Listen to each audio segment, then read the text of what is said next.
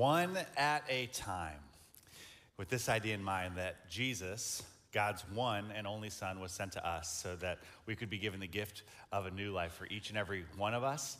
And the way that actually Jesus goes on to describe the heart of God in this, as he tells this parable we looked at the beginning of the series, this story where a shepherd leaves 99 perfectly good sheep to go in search of the one wandering sheep. Like, that is who our God is. That's what he's about, and we believe as his church, that's what we're to be about. And so that's what this series, this idea of one at a time, that a God who came for us, who sent his one and only Son, that we would, one at a time, represent that reality in others' lives. And so today, as we look at another character in Scripture here, Luke chapter 5, verse 27 through 32, we're going to see an example of how it is that Jesus demonstrates what we're supposed to be in the lives of others. And a guy by the name of Levi. So a little bit of context here before we jump into the verse and the passage itself is that in Luke chapter 5, you actually have the beginning of Jesus' ministry. And so as he's starting his ministry, he's starting by calling his first disciples. And so at the beginning of chapter 5, he calls his first disciple Simon Peter, who's a fisherman. And to him he says, hey, you're going to now actually fish for people. You're going to fish for the hearts and the lives and the souls of men and women. And then a little later, he calls this guy by the name of Levi. Now, Levi, he was a tax collector. And if you've been around church at all, you've heard about tax collectors. Something about them's not good, and it's not like we love tax collectors now. But it was like especially not good back in the time of Jesus. Because really, a tax collector, a better translation of what that career would be essentially a professional extortionist. A traitor. He would have been someone who would have been despised. And the reason he was able to take advantage of people and take things from them was because as a tax collector, he would have been a Jewish man, and he would have been hired by the Roman government, the oppressing, occupying army, to be able to take taxes from his own people, but then beyond that, add to it whatever he wants for his own gain, to be able to take advantage of his own people as a traitor because he had the backing, the power of the entire Roman army behind him. And so you could wonder what that tension could have been. I mean, sure, that he's got all the resources he could want, but with his own family, his own people, he's completely ostracized. And so this tension is what we walk into this story, knowing that a tax collector would have been completely on the outside of every one of his own people. And so with this idea in mind, we step into this story as Jesus steps into his. It says in Luke chapter 5, verse 27, that Jesus, he went out and he saw Levi. He saw a tax collector by the name of Levi sitting at his tax booth, to which Jesus said to him, "Follow me." And so to Levi's surprise and everybody else's surprise around him, Jesus says, "Follow me." And so Levi, he gets up and he leaves everything to follow Jesus. Now, this story of Levi at some level is anyone who has placed their faith in Jesus Christ, every one of us who have done that at this point, this is part of our story. Because at some level, despite our own kind of story, our past, our darkness, that whatever our story is, that Jesus has said to us, not because of anything you've done or anything you haven't done, but because of what I've done and who I am, he says, you can follow me. And naturally, if we've experienced this, if we've experienced being followers of Jesus and the joy and the difference that's made in our life, there's a sense of we want to be able to share that with other people. We want to be able to have, you could say, the opportunity to share the hope and the new life we have with others, that they might experience that new life. And that's what this idea of one at a time has been all about. How do we do that? Just one person at a time. And so we started this series just saying, hey, everybody can get in this game. Everybody can participate because everybody can handle one prayer at a time. That each day we said to put that graphic on our phones as a reminder to just say, okay, God, today, who is my one at a time?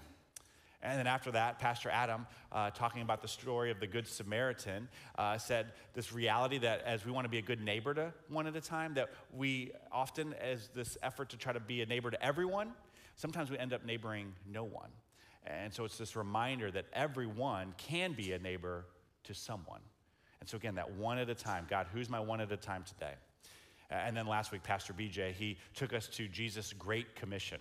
It's called the Great Commission because it's his great last words before he ascends into heaven and sends his Holy Spirit to be among us. And this Great Commission, Jesus' last words, were simply this: for us to quote, therefore and go and make disciples, to baptize them in the name of the Father and the Son and the Holy Spirit, to teach them everything that he's commanded us. And this promise, he says, and surely I am with you always to the very end of the age.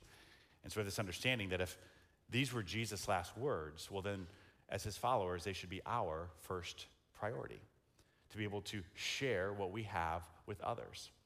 And again, if you've been around the church thing for a while, you know this. You know that you're supposed to, and Jesus tells us to share him with others. But I think there's another layer that just says, okay, but do we do this? Like, do we feel like we do this effectively? Do we feel good about how we're sharing Jesus in our lives?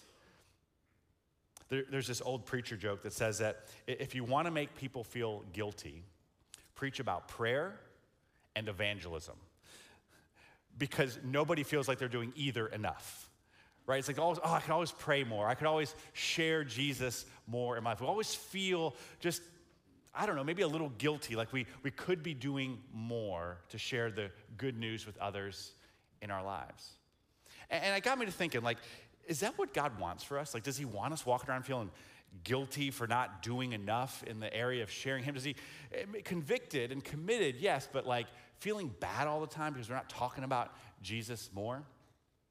And it's kind of like this paradox because, you know, when it comes to other things in our life, you know, if you catch a great movie or you eat at like an awesome restaurant, like, sure, you're going to share that. Like, you got to see this movie or you've got to go to this restaurant. But why is it, like, when it comes to this thing that many of us would make the case that this is the most important thing in our lives, God in our life, like, why does it come when this most important thing feels like sometimes the hardest thing for us to actually share with another, even with one person at a time? Well, I want to give us some language to what I think a lot of us have maybe felt in this reality, maybe have even said and articulated, and just kind of get us all working from the same reality that I think exists for us when it comes to, you could say, hurdles maybe that it feels like we have to hop over to be able to talk to people about Jesus, or maybe just some resistance that we feel that we can't quite put a finger on why it is this most important thing seems like the hardest thing to talk about. I would paint it this way, that there are, I would argue, kind of umbrella realities, two what we could call sociological hurdles that we have to hop over, as well as with that, two psychological hurdles. And so sociology is simply the study of people in a particular place in a particular time. And so I would say that our first sociological hurdle when it comes to representing Jesus in our culture is just simply, you could say, the reputation of the church in our current culture. That when it comes to the problems and the issues of the world, that those who are outside of the church, they really don't view the church as part of the solution. In fact, in many cases, and more secular in nature, they probably see the church as more part of the problem, actually, than part of the solution. And we see how this happens. You know, there's some difference, completely different worldviews on when it comes to certain cultural issues or the uniqueness of Christ, morality, sexuality, and at times you could say the unhealthy intersection of politics and religion. I mean, there's a reason that there's an unspoken rule at the Thanksgiving dinner table that we don't talk about religion or politics. It's because this is in there. We feel it. We know it's there. Or then getting beyond just kind of the global church in our culture, there's also just individual Christians' reputations that we have to get past. I mean, we nor those outside of the church have to look real far to find another fallen Christian leader who had some type of inappropriate relationship with money or power or another person. Or think about how, like, individual Christians are portrayed in media. If you didn't grow up going to church like me, you might have watched The Simpsons growing up. Because if you grew up in church, you weren't allowed to watch The Simpsons. But if you didn't grow up in church, you might have seen The Simpsons, and you might remember the character Ned Flanders.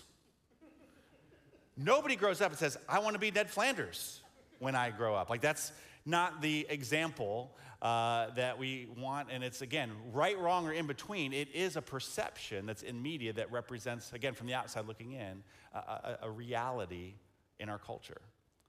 Again, perception, perhaps reality.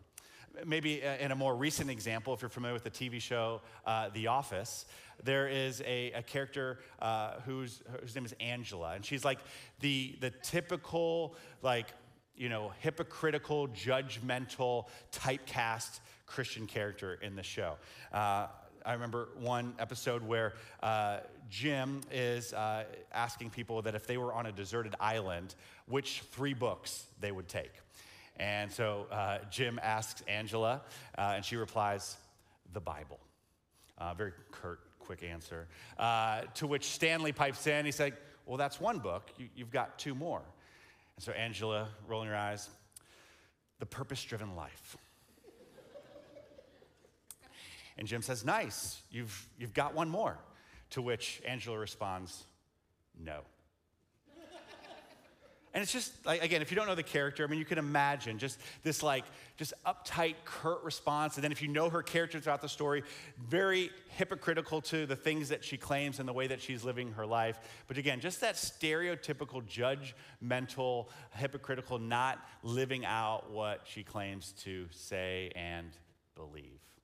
And so coupled with these, you almost could say these sociological challenges that we feel like we're up against when we want to share our faith with somebody, that kind of gets into our minds as, you could say, some psychological hurdles that we need to get past. And that the first one we got to get past is like, well, we don't want to be, you could say, that guy or that gal at the office. We don't want to be the Angela at the office. We don't want to be the Ned Flanders, because we know that stereotype, and we know maybe if we open our mouth about Jesus, it might actually be a hindrance to our witness, that all of a sudden I'm going to be kind of ostracized from even having the opportunity to talk about Jesus if I go about it maybe in the wrong way. And then if by some small miracle we get past all of these things and we are afforded that opportunity to talk to somebody about our faith in Jesus and the hope that we have, and we see that opportunity before us, our next biggest fear is getting past the fact that we don't want to be, we could say, clueless guy. Like I don't want to be clueless in what I'm supposed to say and how I'm supposed to respond, and what if they ask questions that I don't have the answers to. And so we have all of these hurdles that I think, again, we've probably felt or maybe even articulated ourselves in one way or another. And so how do we hop over these? How do we overcome this resistance? Knowing, again, like Jesus told us to do this, we want to do this, but we find it difficult sometimes because of these tensions, you could say. Well, I'm encouraged that the scriptures speak to this directly. We don't have to get creative. We don't have to come up with something. I mean, the Bible shoots us straight and gives us very specific understanding. One of our anchoring passages, both around here and throughout this series, is in the book of Colossians, where the Apostle Paul is writing to this church at Colossae as to kind of overcome some hurdles that they had in their cultural day when it comes to those who are kind of outside of the faith. He simply said it this way. First of all, be wise. Be wise in the way that you act toward outsiders or those who are outside of the faith, outside of the church. And when you have an opportunity, well, do whatever it is to be wise and make the most of that opportunity. How can you do that? Well, you can let your conversation always be full of grace. Let it be seasoned with salt. Jesus had to be salt and light, so that you may know how to answer, or you may know how to respond to everyone, given the uniqueness of that opportunity and that situation.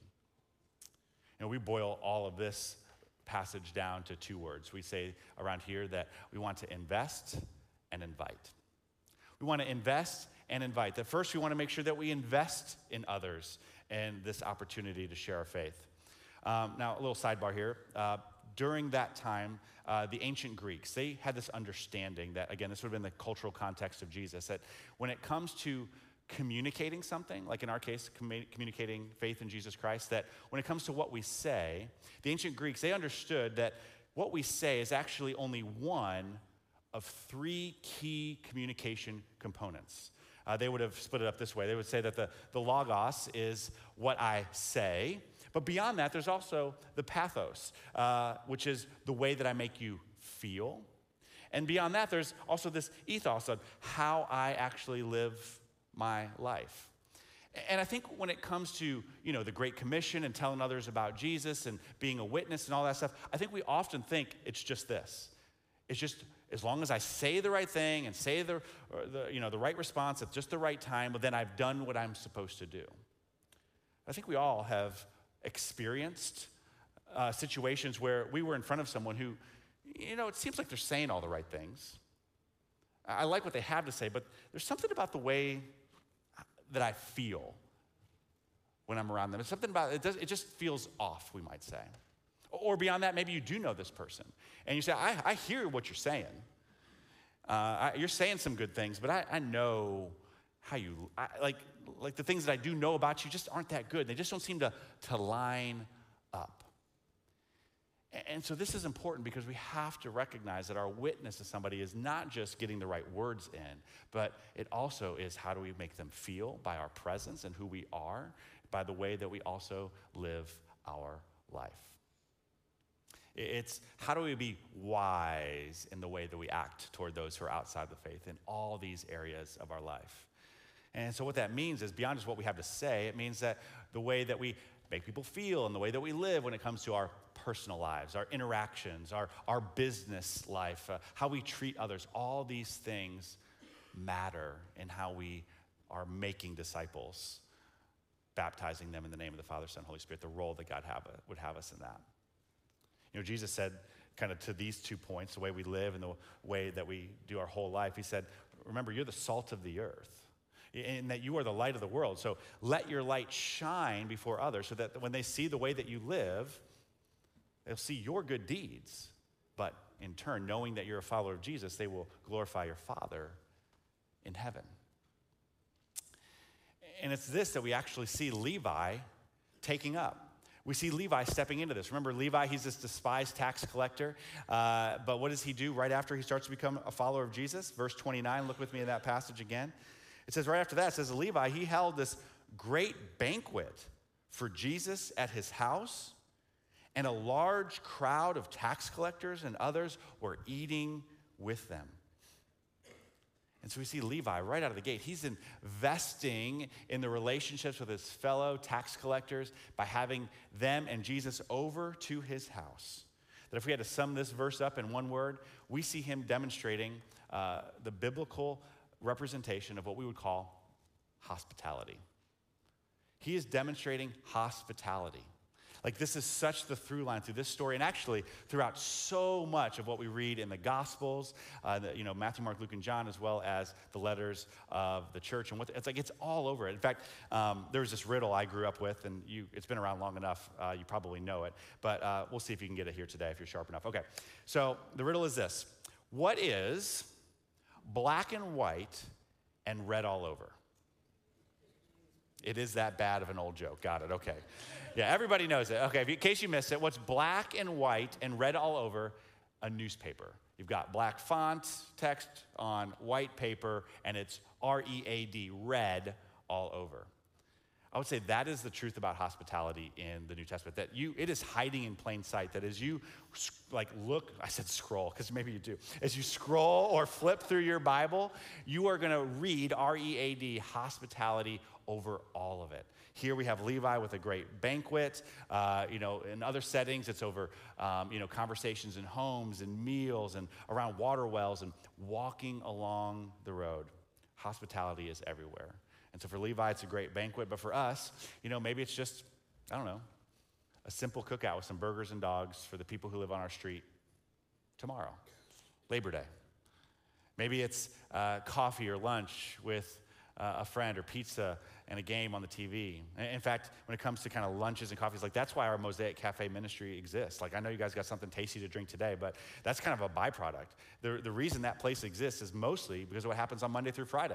It's an opportunity to make sure that the house of God is always this outpost of hospitality to be able to host others, to get that first step maybe in the door that will hopefully, we pray, bring them one day into this space or the East Auditorium, into a saving relationship with Jesus. And we have seen that happen. We see that happen all the time, people that being a step kind of in their journey as well.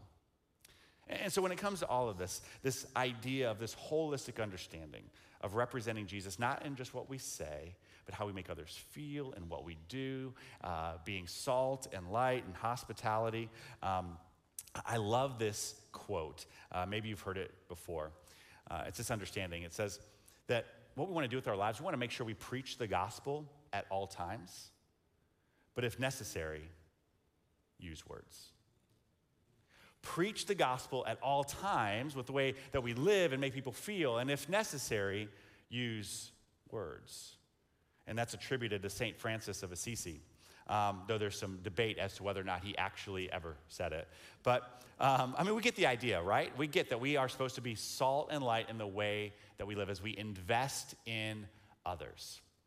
But even as I share this quote, and it's a quote I love, if I'm honest, I kind of have, I guess you could say, kind of a love-hate relationship with this.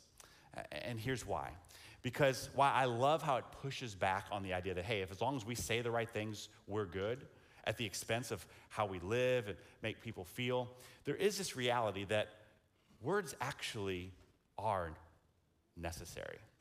And so a better quote, and I don't feel bad changing it because we don't think St. Francis actually said it, so I think I'm in the clear, is preach the gospel at all times, but then when appropriate, use words. That words are, at some point, necessary. And again, this is what the scriptures remind us in Romans, this idea. Romans 10:14 says, how then can they call on the one that they have believed in? How can they call on the one that they have not yet believed in? And how can they believe in the one of whom they have not heard? And so, how can they hear without someone preaching to them? Or the New Living Translation says, without someone telling them.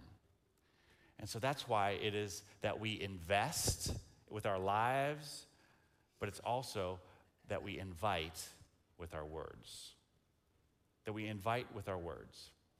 And so you might say, okay, does that mean just invite them to church? Well, that could be part of it, but it's not all of it. Like even if you bring someone with you, I assume you're showing hospitality to the way in which you've brought them, and then afterwards, either a lunch following the service or maybe a coffee throughout the week, you're catching up and you're saying, okay, what did you hear? What did you learn? What did you experience? I love the way that Pastor BJ actually shared the idea of the logos side, what we say, last week in his message. He just kind of simply, again, you could say it this way, that if, the golden rule, Jesus said, treat others the way that you want to be treated. I think this translates here. It's like, you could say, evangelize others the way that you'd want to be evangelized. And I don't know about you, but I haven't had too many people knock on my door in the name of religion wanting to hear my perspective or my story without first just wanting to blast into theirs. And so we start with this idea that we want to hear their story. Like, where are they coming from? What's their journey up into this point in this life? And then from there, we have the opportunity then just naturally through conversational reciprocation and relational reciprocation, just natural way the world works. You have that invitation then to share your story and what God has done in it. And then you have that opportunity to share God's story with them. And Pastor BJ shared it in a beautiful way last week, the way that he does this in Club 305. And he says, if it's good enough for a second grader, it's good enough for me. And just this simple reality that God, who is perfect and gives us the gift of life, we rejected that. We rejected that. And so that's called sin. And that leads to death.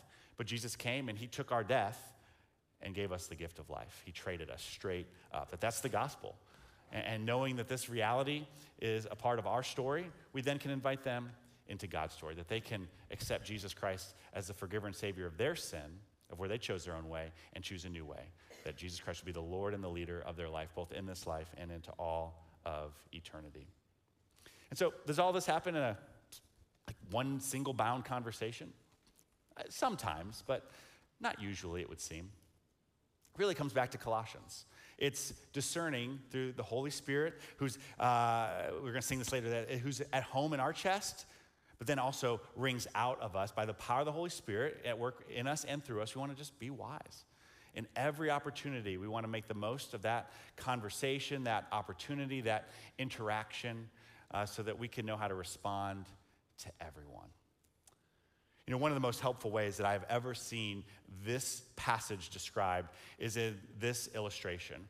I'll describe it a little bit. That with this understanding of like the cross being the line of faith, where someone moves from not being a follower of Jesus to saying, okay, I'm in, I want God's story in my life. And then you could say like the mission of our church, we say that for those who have put their faith in Jesus, that we want to become more devoted followers of Jesus. We want to continue to grow. Again, if you put numbers to it, plus 1, 2, 3, 4, 5. Like we want to keep growing as devoted followers of Jesus after that decision.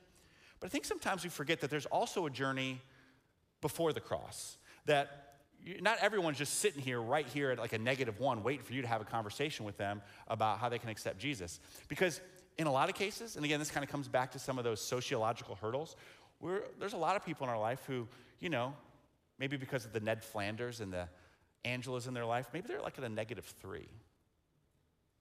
Or maybe, we live, 200 years post-Enlightenment where, kind of quick history reminder, like post-Enlightenment is when faith and spirituality kind of went out the window and logic and reason trumped everything. And so maybe there's just some intellectual hurdles that people just can't get past when it comes to faith. And so maybe that they're at a -5. Or I know stories, and they're horrific, of where people who were part of this, due to maybe the mistreatment or even the abuse of someone in leadership and influence in a religious setting, it could be at a -10. You think they want to hear what you have to say here if they're down here? And so we have to be wise. We have to be discerning. We have to have the Holy Spirit's supernatural ability to overcome these things so that when the opportunity presents itself, we can be wise in the way that we help someone maybe who's at a -3, maybe take a step towards a -2 by the way that maybe in our workplace we're different than, the Angelas, that someone around us says, man, that gal or that guy, they're different. The way their integrity, the way that they're the same person in this business meeting and outside of it, it's like there's something different there. And they know that you're a follower of Jesus, then you move them without them ever even saying it from a -3 to a -2. Or maybe it's in the way that you show hospitality, a conversation over coffee, the way you listen to someone's story, that the best way to season that conversation with salt is to just listen and hear their story. You move them up. Or maybe it is the opportunity to be able to share your story, to be able to, maybe they're right there, and again, you're discerning, okay, let's talk about Jesus here. One of my favorite things to do in this kind of conversation setting, if I don't know the person real well and it kind of comes up, normally I get a cheat. Like they're like, what do you do for a living? I'm like, game over. And so that conversation sometimes comes up a little quicker. But you guys know this if you've been around here. Like I always say I didn't grow up doing the whole church and God thing. And so I just like asking that question. I just simply ask, so tell me your story with the whole church and God thing. I'll tell you, that's incredible how much that will open up them sharing their story with where they're at. And again, maybe giving you some opportunity with some wisdom to be able to share your story a little bit. And so with this idea in mind, how are we helping people grow closer to Jesus, not just developing after they accept Jesus? When you walked in here this morning, you got a little chain link. I had a chain link. Andrew tried to warn me these things fall off really easily. You know what they are. Thank you. So mine must fell off. Okay, so here's the idea, and hopefully yours won't fall off like mine did. But, we promised at the beginning of this series, if you put that little background on your phone, we wouldn't make you keep it forever because we know it becomes visual white noise. And so this is our last day in this series before we move into the next thing. But I want to encourage you kind of as we go from this one, that you would put this little link as a link in the chain on your keychain. If you want to do it right now, go ahead and do that. Last service, people just started doing it, so you guys can go for it. Why wait? Why procrastinate something so easy? But here's the idea in mind, that when it comes to this journey, as we've kind of painted, like you might not always get to be, you could say, the final link in the decision to step over a line of faith for the next links of their, like you might not always get to be the final link in their evangelism story. But here's what I want this to be a reminder for you. Let's make sure that as we see this, as we look at this, as we're reminded by this, as we pray for people, that even if we're not the final link, may we make sure that we are not, you could say, the missing link. We don't want to be the missing link in the way that we help someone feel, hear, or in our example in the way that we live. That whatever it means, we want to make sure that we don't miss the opportunity to be wise in the way that we act towards someone who's outside of the faith as we live, as we show the hospitality of Jesus, and as we, again, maybe have that opportunity to have those conversations. So with this, oh yeah, one other thing. I was looking at my notes for the first time in a long time. If you're online, I think we can still mail this for the price of one stamp. So text the church, we'll get you one of these dealios here as well. So don't be the missing link. And again, as cute and as novel and creative, whatever this might be, again, this is just biblical. I mean, this is what the scriptures say. This is what we see in Colossians. It's what we see in 1 Corinthians, where this is another go-to passage for us in this on a regular basis, where it says, I, Paul, planted the seed, Apollos watered it, but get this, it's only God that's making it grow. So neither he who plants nor the one who waters, he says, is anything. We're nothing. Like, we're just there to do what God has because we know it's only God that grows people towards him, only God who makes things grow. And so that's a very liberating reality, is that if we do our part, we trust God to do his part. I love the story in the Old Testament where the prophet Elijah, he's trying to show a bunch of people to be wise in this setting, that God is the one true God against all these false idols and all these things. And so Elijah, he builds this altar and he puts a bull on it. And basically there's this challenge between him and these others about whose gods are going to send fire from heaven to burn up this altar. So the Baal worshipers, like, they hoot and holler all day, nothing happens. But then it says that Elijah, he steps forward and he prays. And he says, answer me, Lord. Answer me so these people will know that you, Lord, are God and that you are turning their hearts back again. And it says that this happened next. That the fire of the Lord, it fell from heaven. It burned up the sacrifice, the wood and the stones, and burned up the soil. It even licked up the water in the trench. And it says that when all the people saw this, they fell prostrate and they cried, the Lord, he is God. The Lord is God. In other words, Elijah built the altar, but God brought the fire. Elijah built the altar, but only God can bring the fire. We can plant, we can water seed, we can build the altar and all this, but we remember that it is God that brings the growth. It is God that brings the fire. And so really that's how our passage with Levi actually ends, with Jesus reminding all of us of this is how he works. And so wrapping up our passage, if you want to look back again at Luke 5, last few verses there, as in Levi, by the way, also known as Matthew. Matthew is in Matthew, Mark, Luke, and John. The author of the gospel of the first book of the New Testament describes the life of Jesus. This is the same person. So you've got Matthew, who leaves everything to follow Jesus. He has hospitality for everyone around him by having this huge Labor Day cookout deal. And he invites all of his tax collector friends, the -3s, the -7s, the -10s, but he also invites Jesus into his home so that they might experience him. And then this is what happens next.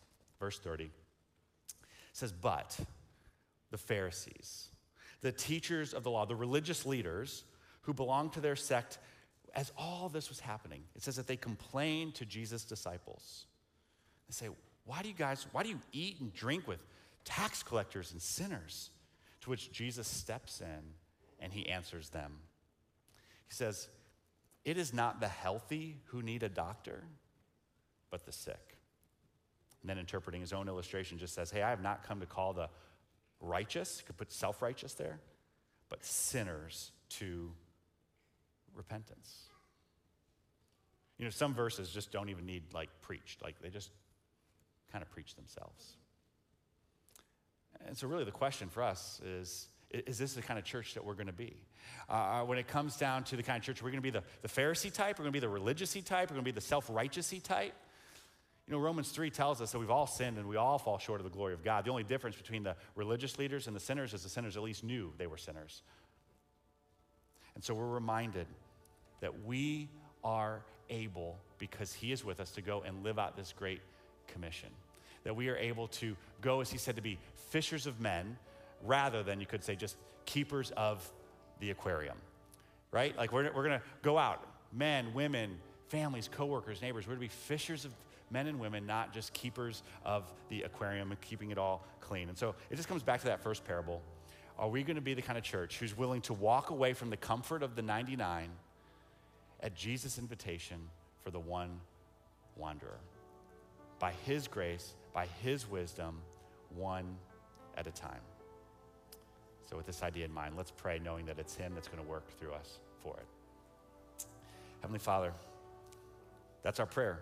That as we face opportunities this week, that we would be wise in the way that we live, in the way that we make people feel, as well as our words. Full of grace, seasoned with salt.